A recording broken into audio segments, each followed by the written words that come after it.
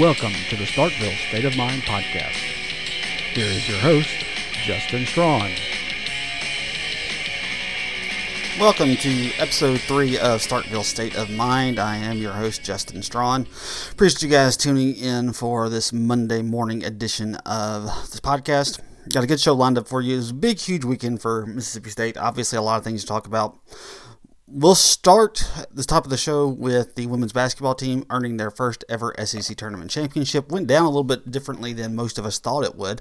So we're going to discuss that off the top. Then we'll get into men's basketball and what their win over Texas A&M means. Plus, we will also discuss the baseball team's sweep over the Maine Black Bears. I think that's what they're called, the Black Bears. So before we do that, though, let me tell you a little bit about Cherokee Valley, the presenting sponsor of the show. Obviously, you guys, if you've listened to have heard me talk about Cherokee Valley for a long time. They have been really good to me and my son. They do a really good job of keeping a course upgraded and keeping it in really good condition for people to golf at year round. It's hard to sometimes, especially like times this time of year when you got a lot of rain, when it's cold. They do a really good job of keeping the course in good shape so that you can play on it even when it's not in the best ideal conditions. Like I said, they are a great golf course. They are one of the best in North Mississippi. Have wonderful practice facilities. Even if you can't get out on the course, if you got 30 minutes and want to go work on your swing some, they've got some great practice facilities for you to do so. So I highly suggest that if you are in the Memphis area in DeSoto County, if you're looking for a place to golf, consider Cherokee Valley. You can give them a call at 662-893-4444 to book a tee time. And you can go online to do it as well. Just simply go to olive-branch-golf.com and you can book a tee time through the internet. So, like I said, give them a chance. Give them a chance to earn your golfing dollars because, like I said, I think they have earned ours more times than not. So, give them a call and just tell them that I sent you. All right, let's go ahead and get into the meat of the show.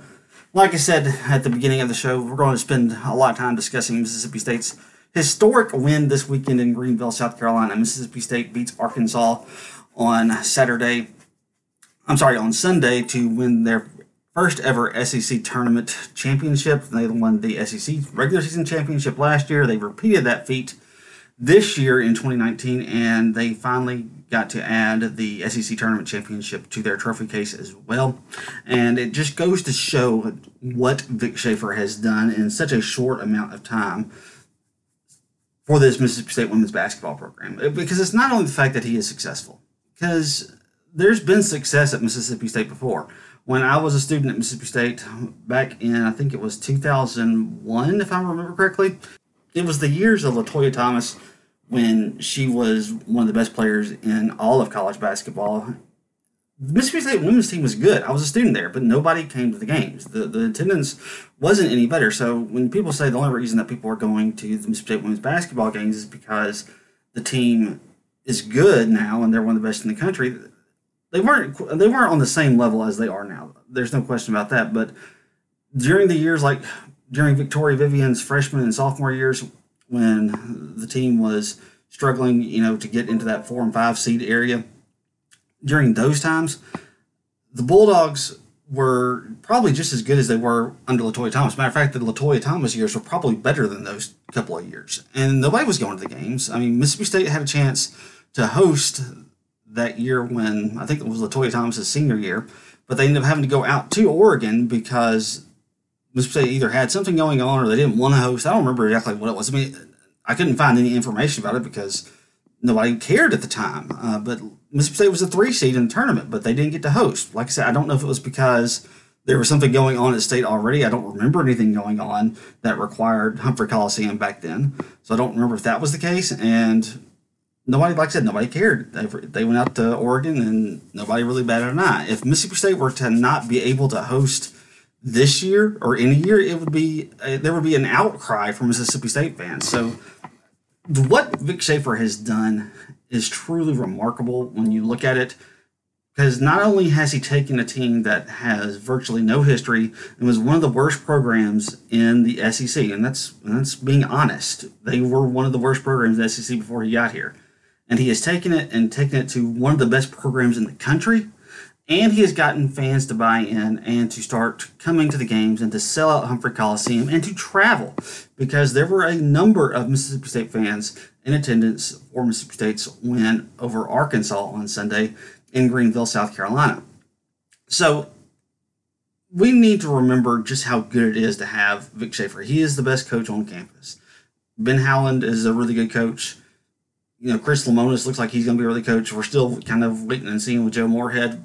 But Vic Schaefer stands head and shoulders above the rest of them just because of what he has been able to do in such a short amount of time. Yeah, I think this is like his 7th or 8th year, but now he may not even be that deep into his career. But he has taken a program that was, for all intents and purposes, left for dead and revived it, and now it is thriving and is one of the best in the country. Mississippi State is probably going to be a 1 seed. Now, they're probably going to have to go out to Portland. I'll go ahead and talk about that a little bit.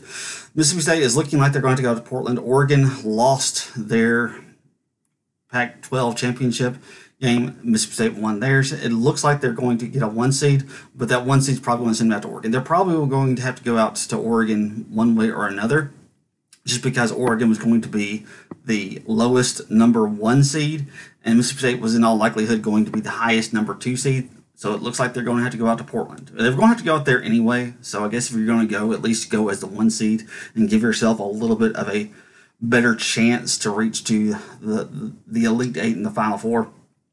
Simply because you don't have as difficult of a road. You're playing the 8-9 seed. You're playing the 4 or 5 seed winner. And then you get Oregon, probably in all likelihood, on their home court in the Elite Eight. That's probably what it is. I mean, it's not their home court because Portland is not where they play, but you get the idea. So it's going to be interesting to see how Mississippi State's women's team handles this trip out there. Now, look, we could come to find in about a week that that's not going to be the case at all, that they end up going to one of the other sites. But Baylor's going to have top priority because they are going to be, in all likelihood, the number 1 overall seed. The number 2 overall seed is, I think, going to be Notre Dame, and they'll get second priority, and then UConn gets 3rd priority. But they all have, I don't remember where I think there's a one in Greensboro, North Carolina. I think that's where Baylor's going to end up going. There's going to be a Elite Eight. There's going to be a regional matchup in Chicago. That's where Notre Dame would like to be, and there's Albany, New York, which is where UConn is going to want to be. So that leaves Mississippi State having to go out west, and that's the reason they're probably going to end up having to do so. So, look, I have full faith that Mississippi State and Coach Vic Schaefer can right the ship and figure out what they did so poorly against Oregon. Teaira McCowan had an awful game in that first meeting that the Bulldogs played against the Oregon Ducks. She played probably the worst game of her career. Well, the worst game of her career ever since she became a significant part of the rotation back when she was a sophomore. I don't know what it was that they did on her, but they just really did a really nice job of controlling her and not allowing her to get much of anything going offensively or defensively. So if she's a factor and if she can play like she's capable, I really truly believe that Mississippi State can win that regional and can go out west and take on the Oregon Ducks and take them down. It won't be easy because Oregon is a good team. Obviously, they beat Mississippi State earlier, so it shows they are a good team. But Mississippi State will have revenge on their mind. They got it revenge for for one of their 2 losses during this SEC tournament when they beat Missouri and Sophie Cunningham. They can do it again when they go out west to take on the Oregon Ducks. And I fully expect Mississippi State to be in the Elite Eight. Now, will they beat Oregon? We'll just have to kind of wait and see. It'd be great if Oregon got upset and you didn't have to worry about it. So, all right, let's go ahead and discuss the men's team. The men's team was also victorious this weekend. They took on Texas A&M. They won pretty easily. I wasn't really too terribly shocked about that. They've got the win over the Aggies, like I said, in pretty convincing fashion. The Aggies made it a little bit closer, and Mississippi State ended up winning by, I think, 11 points this past weekend. What it means for the Bulldogs? Well, just because of some results across the SEC, the Bulldogs are the 6th seed. That's really not where I wanted them to be. I was hoping they could find a way to get into that 5 seed, but with Auburn upsetting Tennessee, it took that possibility out of play.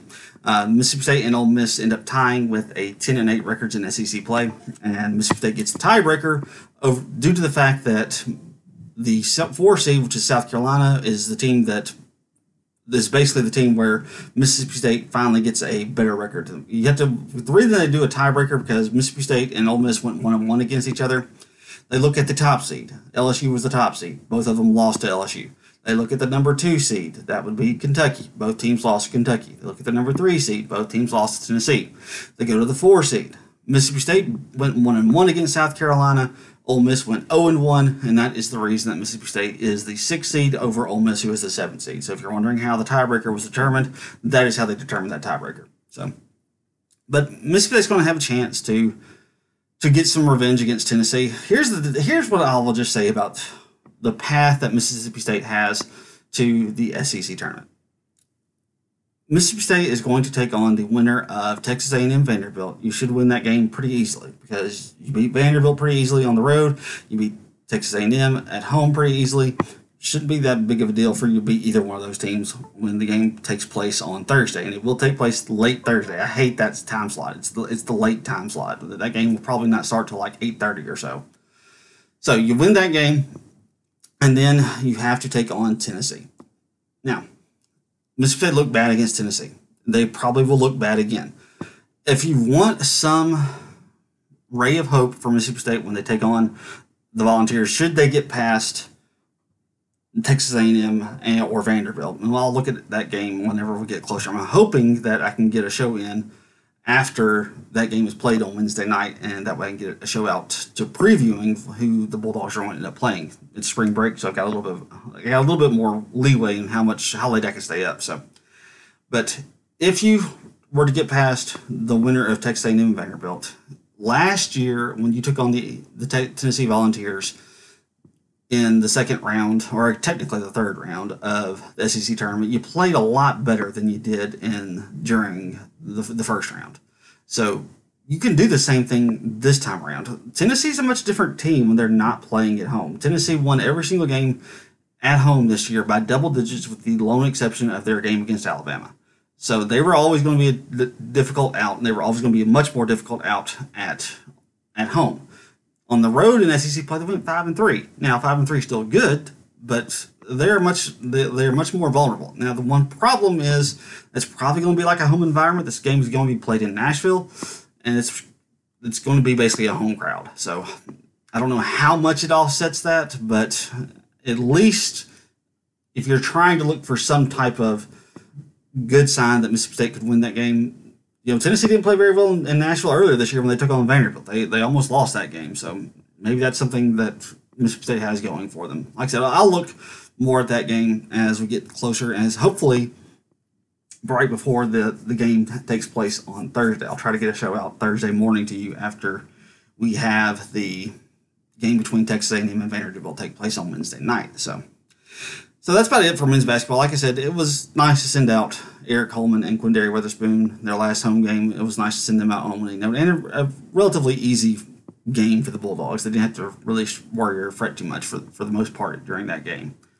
Now, on to the baseball team. Mississippi State does end up sweeping Maine. They did it pretty convincingly the first two games. Mississippi State won 9-2 and 5-1 on Saturday. Ethan Small and JT Ginn continued their dominance.